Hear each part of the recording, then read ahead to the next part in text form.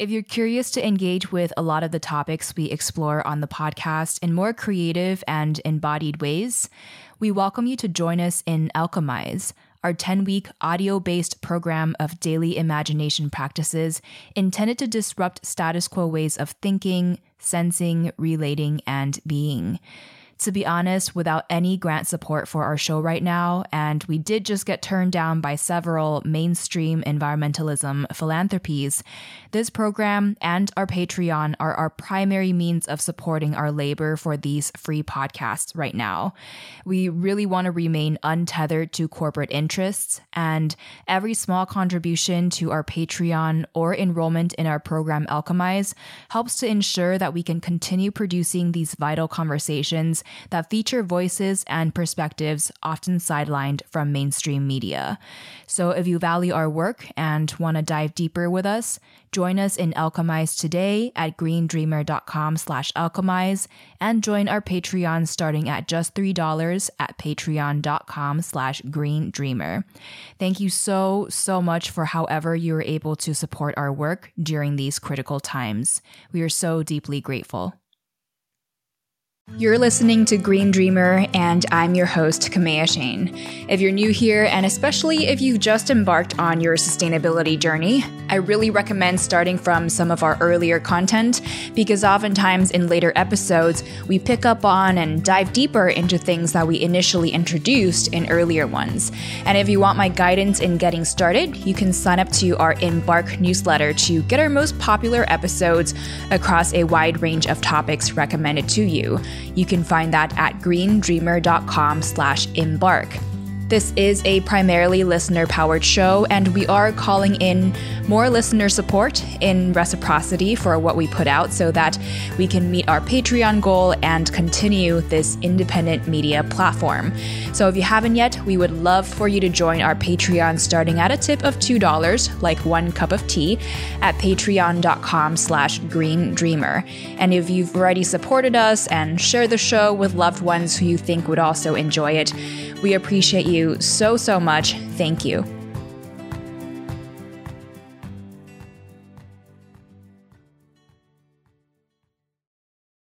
We've developed words to describe ourselves as human beings, and we haven't applied these words like intelligence and sentience to ecosystems. Those are the purview of human beings. And we don't have words to describe properly what I'm finding about these neural networks in forests and the communication between trees. What other words are we going to use? And so I want to argue that in the ancient languages, in the Aboriginal languages of North America, for example, who have long known for millennia about connection.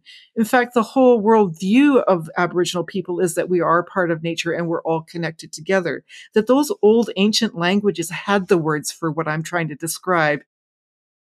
Today, we welcome to Green Dreamer podcast Dr. Suzanne Simard, who was born in the Monashee Mountains of British Columbia and educated at the University of British Columbia and Oregon State University. She's professor of forest ecology in the University of British Columbia's Faculty of Forestry, and her research has demonstrated that complex symbiotic networks in our forests mimic our own neural and social networks. She has 30 years of experience studying the forests of Canada and is the author of Finding the Mother Tree, Discovering the Wisdom of the Forest. Suzanne, we're so honored to have you. Thank you so much for joining me on the show. Thank you very much for having me. It's my pleasure. Of course. So you've been in intimate relationship with and studying Canadian forests for over 3 decades. I'm curious, what was your background and the spark of curiosity that led you down this path? Well, I grew up in the woods of Canada, more specifically in the interior rainforests of British Columbia. And these are incredible forests. They're really diverse, very productive. They're where the big cedars grow, big hemlocks, birches. They're just, everything is big there. And as a kid, of course, it just was my home. And we had, of course, so much fun. We lived part of our summers on a lake called Mabel Lake, which is where my grandparents lived. And we lived on a logger's houseboat. And my grandfather and his brothers and his dad as well, and my dad too, they were loggers. They were horse loggers. And so that's how I grew up in that environment. And of course, the horse logging was just normal, normal practices to me. And it was dangerous work. It was exciting work. It was all consuming, but it was fun too. So that's what I grew up knowing. And the forests were very resilient to that kind of logging. And so I grew up knowing the forest was a resilient place and a place with great complexity and diversity and just full of life. And so that's what I grew up like in my DNA, in my bones, in my blood. That's who I was. That's where I came from. So, in the sustainability space, a lot of people speak about forests as incredible carbon sinks, though that framing is based around their functions for humanity and for the climate crisis that our dominant system has caused. So, what perspective shifts did you make and hope to inspire in other people in regards to how we view trees and forests as complex beings and communities in their own right? Yeah, that's a lot to think about in what you just said, and there's so much good stuff in there. So for one, of course, as I've become a professional forester and then a professor who researches these forests, who I've spent my life studying the very forests I grew up in, and one of the things that we are looking at is carbon stocks in these forests and biodiversity, and finding that those two things are highly correlated. More diverse forests, more productive climates are also the biggest carbon sinks. And in fact, our West Coast forests of North America are among the biggest carbon sinks in the world, rivaled only by the Amazon, for example. And one of our discoveries or our studies show that when we clear cut log, for example, that you pretty much lose half of the carbon right off the bat because the trees get converted into different products. Some of them are very ephemeral, like, pulp or toilet paper or things that just basically disappear within a year as CO2 into the atmosphere. Some are converted into long-term storage products. So following that chain is really, really important. But mostly, I think that the message I want to say is that these highly productive forests in these special places on the earth and these sort of carbon hotspots are incredibly important for not only conservation of carbon, but conservation of biodiversity. And even though carbon has become sort of like the language that we speak in nowadays, because we're dealing with climate change and worried about it and what to do about it, and we know that carbon and how much carbon we emit into the atmosphere is crucial, or it underpins that. It is also a really good overarching property of ecosystems that is an umbrella for conservation of all other things as well. And I think that in some ways that's really fortunate that if we can focus a lot on carbon and conservation of carbon to mitigate climate change. And at the same time, it will help us conserve other crucial ecosystem functions like biodiversity or water quality and quantity and mitigating climate change, really. So it's not a bad thing to think about it. And I think that the more we study it, the more we realize how important it is to really try not to cut down these old forests, right? Especially in these really productive areas where the old growth forests are. They are huge, huge important storehouses for carbon and biodiversity. So, in many ways, using carbon can be an incredible way to understand our forests and their resilience as incredible carbon sinks. And I also wonder if there might be other ways in which it's limiting to view our forests and the role of trees through the lens of carbon. So, for example, as we talk about what we can do to address climate change, a lot of people who are more perhaps focused on techno fixes will give arguments that, when you plant trees, it is not guaranteed that they're going to thrive and survive and grow to old age to sequester the carbon. So it might not be a viable and reliable long-term solution. So I wonder if there are also limitations to, I guess, taking this reductive approach of the lens of carbon to understand the complexity of, what forests can really do. Yeah, that's an excellent point. And so, there's always a danger to looking at ecosystems or complex systems through one lens, right? So looking at one variable to represent all. And I think what I'm saying is that we're fortunate in that carbon dioxide and emissions to the atmosphere are a huge concern. And luckily for us, if we do need to focus on that a lot, it captures a lot of other ecosystem processes, but it's not perfect. And let me explain.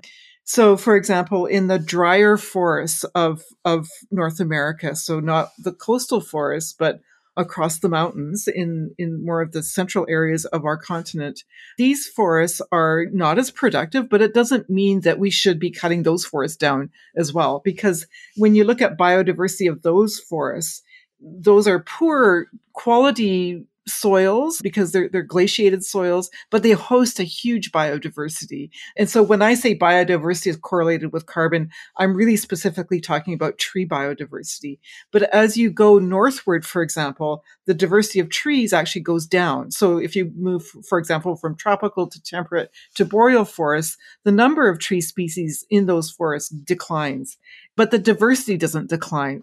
Instead, it kind of gets shifted into these understory layers. So the understory plants, the shrubs, the herbs, the mosses, and then even into the soil. As you go further northward, there's more and more species of mycorrhizal fungi, for example, which is what I study.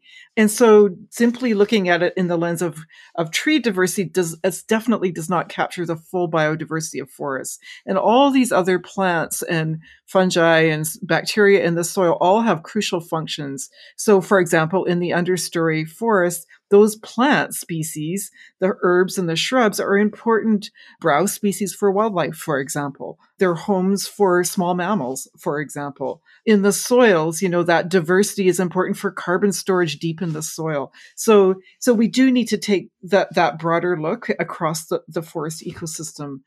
So that means that we have to be really judicious about how we manage these forests. And so your other part of your question was about planting trees. And so as a solution for climate change, and that it's not a perfect solution. And I'll just say one thing right off the bat in that, yes, like our old forests, our forests that are the primary forests that have been going through their natural successional cycles. And those forests are naturally very resilient, that they reproduce very well under, normal climatic conditions, and that they store this old carbon that's taken, hundreds, if not thousands of years to stabilize and store that carbon.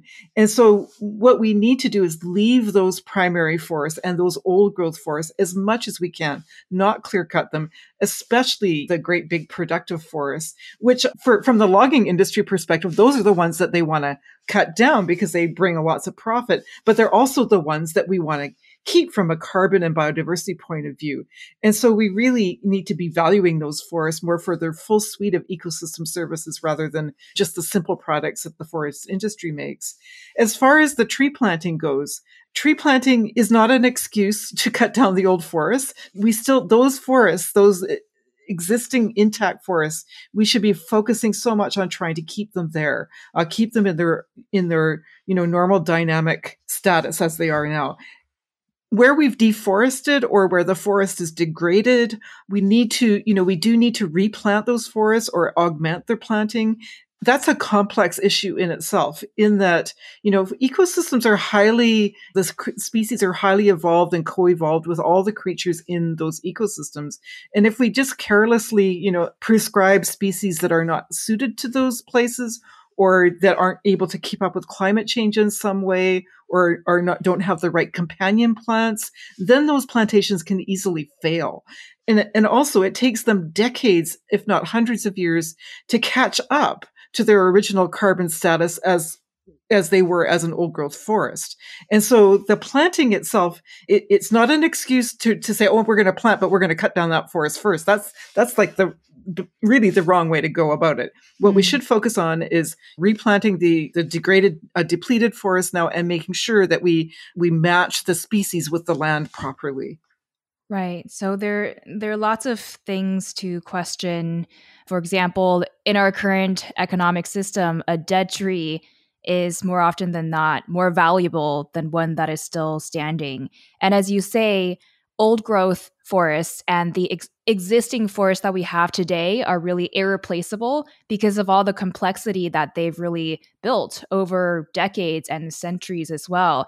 I know you have some really fascinating stories in terms of how you came to the realization that trees are complex creatures and that they talk, which was and still can be controversial. So, what research or finding gave you the confidence to make this statement, and why might there even be pushback against this narrative? Okay, so I'll address the dead tree part first. So I think people need to keep in mind that forests are really dynamic places. And that means that there's constantly some trees are dying, some are seed is being shed and new trees are coming up. And disturbance by fire or wind or other pathogens, insects, that's a normal part of forest ecosystems. And so there's naturally going to be this sort of turnover or, death and then, or mortality and natality going on all the time, birth and death. That's normal. And so even when we conserve an area like an old growth forest, some people will argue, well, it's going to just burn down eventually anyway, or those trees are going to die anyway. And so they're partially right that these are dynamic places, but it doesn't give us an excuse to go and clear cut them, because what we need to do is plan for recruitment of old growth forests into the future and plan for the fact of the matter that there's going to be this dynamic turnover. And so we need to be really smart about this, and we need to be attuned to the land, know what's going on so that we can respond to make sure that we're not losing forests, but we have plans in place for that there's recruitment of old forests into the future. Then with regard to the talking trees, what I study is how trees compete with each other, but also how they collaborate with each other. And the reason I got started on this is because as a young forester, what I discovered is that normal forestry practices are to focus so much on managing competition in forests that foresters are almost singularly focused on this and the practices that we've created around that. And this all comes from, our long-seated understanding of evolution and natural selection, which is based on competition, to the expense of understanding the other many interactions and sophisticated ways that trees communicate in forests. They don't just compete, they collaborate as well. And so I was seeing in my practice as a forester that this focus on, taking out plants that we didn't want because we viewed them as competitors, even other trees. Like if we didn't want cedars, we would brush them out, or even the little berry producing plants. And this reduced the diversity of our forests. It also introduced all kinds of avenues for insects and disease to get a hold of these forests and start attacking them.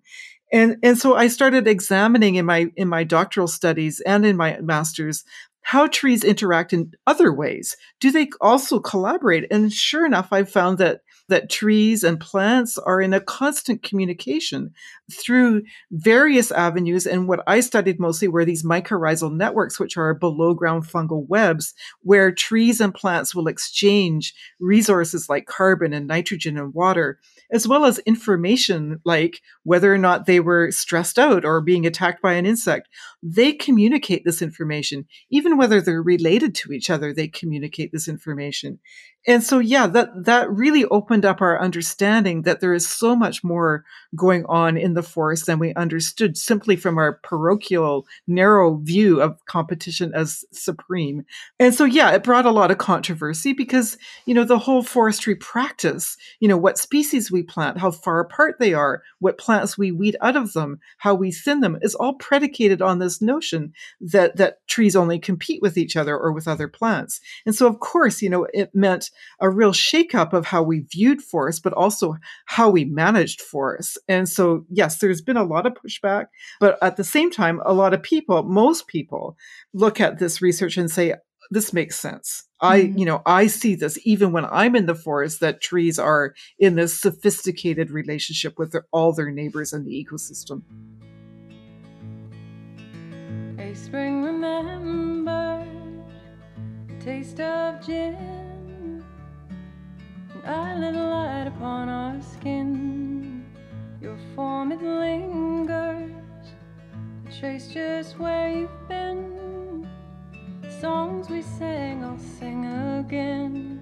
When it breaks down, babe, let's try to see the beauty in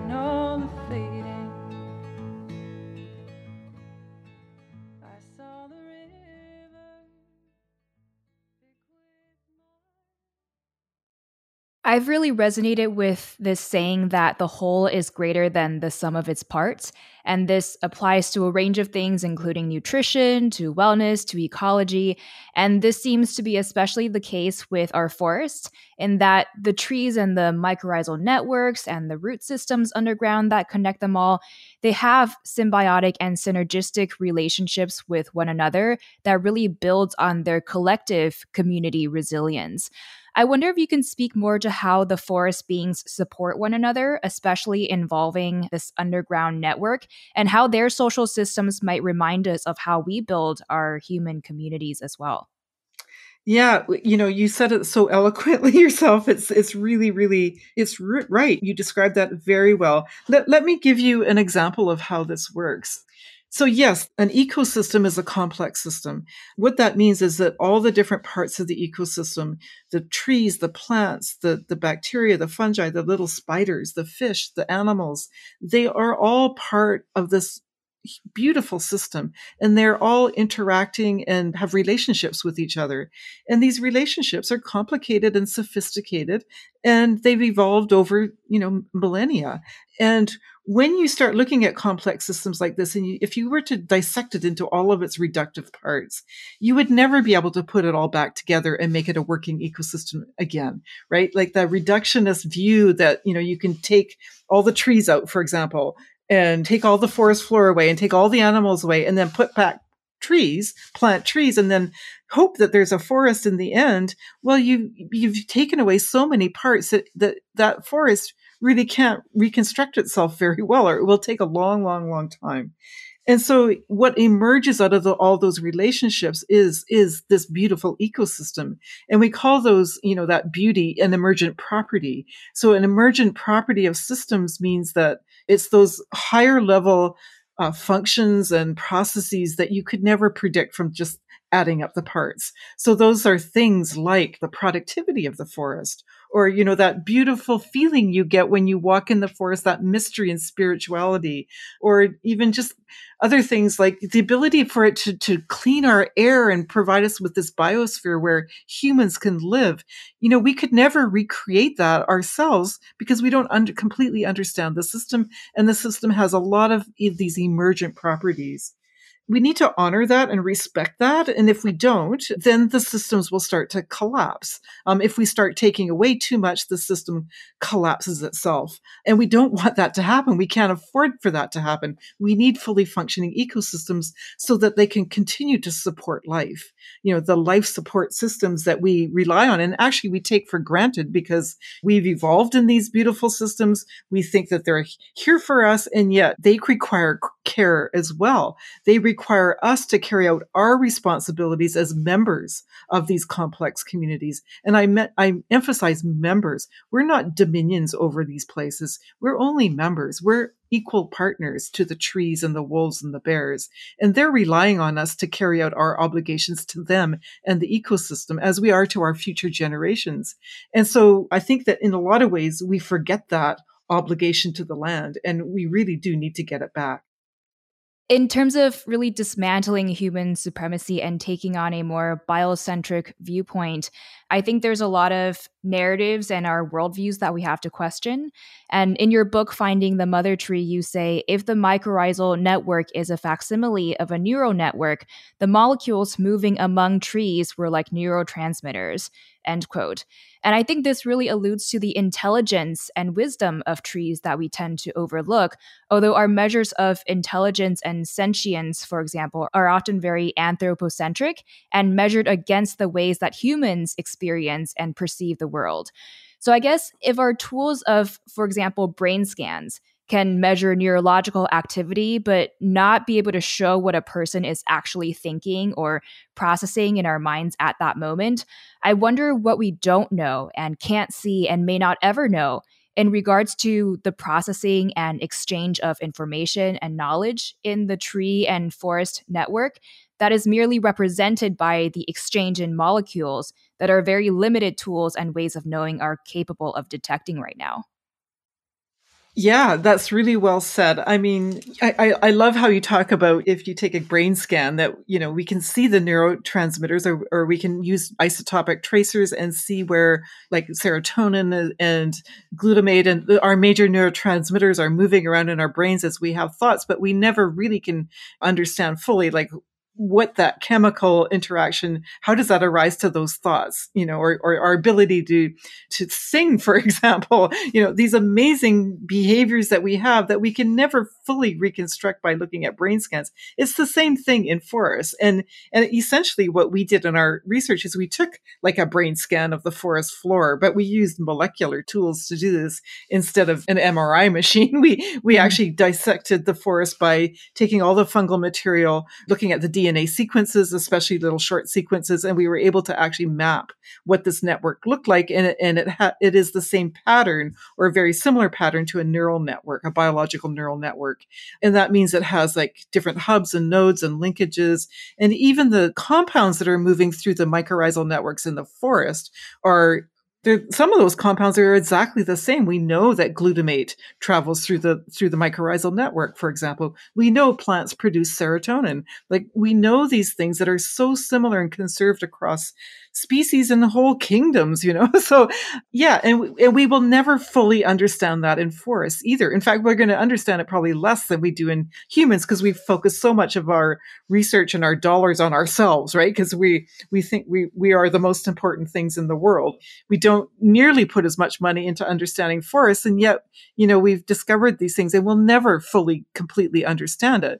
But that also means, that's also a good guidepost for us that we shouldn't be pretending that we can do that or that we can reconstruct a forest by like taking away all the legacies from the past and then just trying to reconstruct it by planting a few species. We really should be taking the message that we need to keep all the parts. And that's what Aldo Leopold said. He said, don't throw away the parts because no amount of tinkering is going to give you the ability to reconstruct that incredibly evolved suite of species that form that ecosystem together. Right. So if we aren't able to fully understand the complexity of these systems, then it's impossible for us to actually bring that back because we won't even know what we're missing by removing all of these elements and the pieces. And a lot of your work, whether intentionally or not, I think really invites greater empathy for trees and forests when we might see ourselves and our loved ones and relationships and networks reflected in their ways of being. Although in the scientific community, there's often a warning against anthropomorphizing more than human beings out of concern that people can misinterpret the behaviors of, for example, creatures that we don't fully understand and may put them or ourselves in danger. So that is definitely an important concern. But also, Western science in general has a tendency to encourage people to remove our emotions and feelings to maintain objectivity. And I do think that's valuable in many ways, but I also think that all life is based on relationships. All ecosystems are based on relationships. And the choices that we make are often guided by our emotions, which are shaped by how we relate to our kin and others and the world. So I'd be curious to hear your thoughts on the value in or concern with our abilities to relate better to trees and forests, rather than dismissing them as inanimate and simple and without wisdom and intelligence of their own kind. Yeah. So you've hit on a really key thing. And so when we affect forests and manage forests with a very narrow perspective, and that narrow perspective is based on our scientific understanding of the time. So let's say, over the last few hundred years, or well, since Darwin, really, and even before, but especially since Darwin came up with his natural selection theory, we've focused so much on competition, as I've said, and we've managed our forests based on the notion that this is the most important, if not the only interaction happening in forests. And when we closed our minds to the possibility of other things could be going on, the consequence of that is that we have lost so many species. We all know that we're in this huge mass species extinction. Well, a large part of that is from land use change and deforestation, and then trying to grow back plantations. Well, we've lost a lot of species, and that's based on our own ignorance or our own very narrow understanding of how these ecosystems work. And also, as you said, because we've separated ourselves from nature, that and as scientists, that is part of the cornerstone of Western science, is to be separate, be the dispassionate observer of these systems, or even reducing it down and trying to understand the parts. And when we do that, when we take that reductionist approach to science, the consequences are huge, right? Like the consequences are that, if we focus so much on competition, we're losing ecosystem function. We're losing, our climate is changing, our species are declining. There are huge consequences to this inadequate understanding of how the system works. And so part of that is this Western science of the separation of man from nature, of holding ourselves as superior, the dominion over nature, and seeing ourselves as part of nature. And so when we separate ourselves and say, oh, we're superior, or I'm the dispassionate observer, you miss the opportunity to see how the system works. And you misinterpret behaviors that way too. What I'm trying to do is say, look, there's way more going on here than we saw in the past, that collaboration is as important as competition. There's all this pushback against that. And I'm trying to relate to everyday people to say, look, we need to change. We're desperate to change because we don't have much time left. We need to wake up to the fact that these forests are complex places and our lives depend on it. And I'm trying to get people to understand this. And when I use terms like mother trees, I get 90% of the people, right? That's who needs to, they understand that, right? Because we all have mothers. We all have empathy for our mothers. We have families. And when we start to see the forest as a place where it's not that different, those are social places as well. And there are old trees that nurture their young and recognize their young, just like us as human beings. And so scientists will get their backs up that this is anthropomorphizing, or even using words like communicating or intelligence, or, sentience is even more loaded. And those words, yes, okay, so they are using human or the English language words to convey some of the new understanding of forests, but it's only to help us get there, to get to a better place. And I would argue that, that we have misinterpreted by removing ourselves from the ecosystems, that we've created so much damage by doing that a little anthropomorphizing is going to do a lot more good than not putting ourselves back in. And I'm going to say something else in that the English language is quite limited, right? We've developed words to describe ourselves as human beings, and we haven't applied these words like intelligence and sentience to ecosystems. Those are the purview of human beings. And we don't have words to describe properly what I'm finding about these neural networks in forests and the communication between trees. What other words are we going to use? And so I want to argue that in the ancient languages, in the Aboriginal languages of North America, for example, who have long known for millennia about connection. In fact, the whole worldview of Aboriginal people is that we are part of nature and we're all connected together. That those old ancient languages had the words for what I'm trying to describe using these very simple human words. And so, we've really, in the English language, in some ways, we're hamstrung by this, and we're hung up on this anthropomorphizing because we don't have other words for these phenomena, these emergent phenomena that I'm describing and discovering. And so we need to then move beyond and find new words if we need to. But there is obviously, like as I've described, I truly believe that we need to put ourselves back into nature. We need to understand that we are not that different from the social lives of trees. Our social lives are so similar. In fact, the trees are our ancestors, right? They are the ones that we've evolved from those social creatures ourselves already, and from the bacteria and the fungi that also have social lives. And so, we have a lot to learn from that and a lot to gain from seeing ourselves as connected to them. That's really powerful. And as you say, perhaps the English language itself reflects our dominant culture of human supremacy and disconnection or disassociation from nature. So it kind of reflects this dominant worldview that is embedded in the current system and the dominant culture as well. So there's a lot to unpack in terms of how our vocabulary and language are tied to our worldviews, which is, influences how we relate to the world and consequently all the choices that we make as well. And as we embrace the complexity and wisdom of trees, these ancient beings, and the resilience of complex forest communities, how can we use all of this knowledge to really work to reinforce the ways that they already build resilience for our collective whole so that we can become regenerative in our impacts to address climate change, but also so that we can remember our roles as members of this greater community of life on Earth? I would just want to emphasize, just to go back a little bit about this anthropomorphizing, and then the critiques of the work is that let's not lose sight of the big picture. And as you said, the big picture is that we want a healthy place for us to live, for our children to live in, for the next generations. We have an obligation to them as people, inhabitants of the current time. And so how do we do that? We need to do our best, right? And really our ancient cultures did that. Like, we had these obligations and we fulfilled our responsibilities to each other and to the land. And that is what we want to do.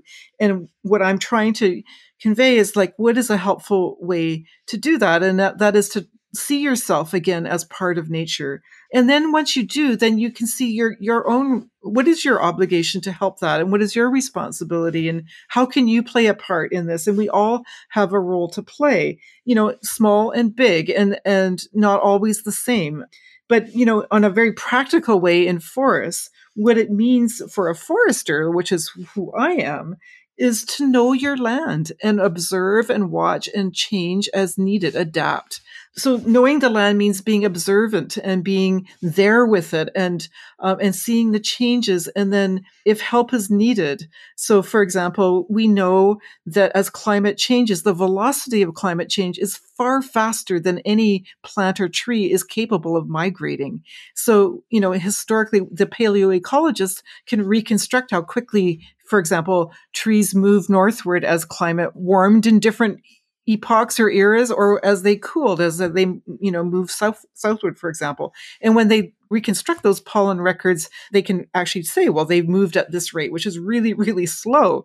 And climate change is moving at 10 times that rate, or even faster. And so in that case, right, we want to make sure these ecosystems don't collapse as trees start to die because they can't adapt quickly enough to the changing climate, to the warming temperatures, for example, or the new droughts, or the new floods. Then as people, we don't want these systems to collapse. We want them to continue to function, to clean our air, to provide clean water, to store carbon. And so we need to help them.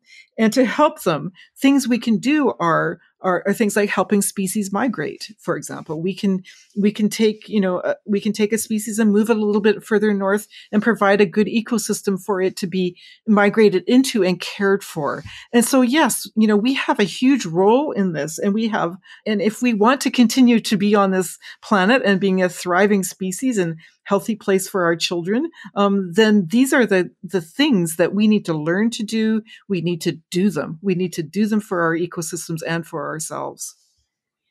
And as we're nearing the end of our discussion, I'd love for you to share the greatest lesson that you've personally learned from trees and working with forests, as well as your calls to action for our listeners.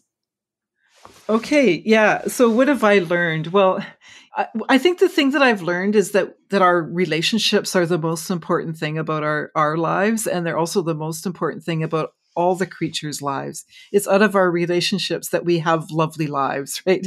We can have fulfilling, rich, beautiful lives. And so looking after those relationships is paramount. Caring for your parents, caring for your children, your friends, having a good social structure that looks after people, doesn't pit people against each other, that provides safety nets for all of us, that brings us all up and gives us all a healthy home, because we all have these rights, as do the squirrels, as do the trees, as do the grizzly bears. And what can people do today? There are so many things you can do, as I said, from small to big. But I would say, as a forester, the first thing I would call out to people, in addition to decarbonizing your own energy consumption, that has to happen at huge levels, like global levels in our global community, as well as at small levels. But that's number one, is that we need to decarbonize our energy sector so that we can at least have a hopeful ability to mitigate climate change. The second thing I would say, that goes hand in hand with this is forests play a huge role in this. My area of specialty, that forests account for about a quarter of climate emissions. If we clear cut our forests, we're going to have, we basically are going to lose our life support systems. And our old forests are especially crucial in this. So they store huge amounts of carbon. They're the storehouses of our biodiversity. They are absolutely essential. And so if you can lobby your government or vote the right way or go write an op-ed or write a letter to your MLA or whatever you want to do and say, we need to save these forests. That is absolutely crucial. And not just old growth forests. That goes for other ecosystems as well. Just because I'm a forester, that would go for, old scrublands as well, or old deserts or the ocean or the Arctic. Conservation is super important at the same time as we decarbonize our future. The roads are endless, they seem to grow. Vines that wind around the world. And though I hate it to leave my home, I love that car when I need to go. When it breaks down, babe, let's try to see the beauty in all the fading.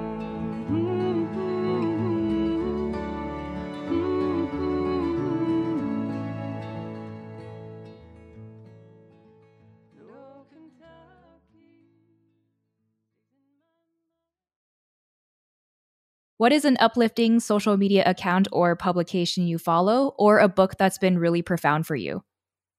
So I've been reading Yuval Harari's Sapiens, it's been out there for a couple of years now, but it puts us in the human being into the perspective of the whole evolution of humans and the changes in the planet.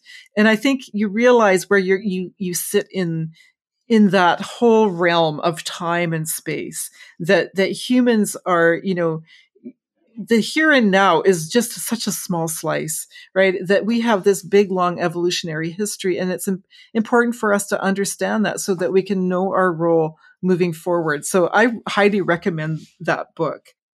What do you tell yourself to stay motivated and inspired? Well, I think that the biggest motivating thing for me are my daughters and my nieces and nephews and their lives, right?